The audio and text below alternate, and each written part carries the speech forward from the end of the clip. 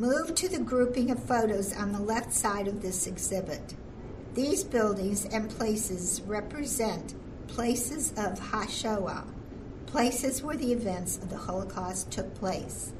Tucson photographer Cy Lehrer used heavy black borders and film base to enhance the dramatic effect of his imagery.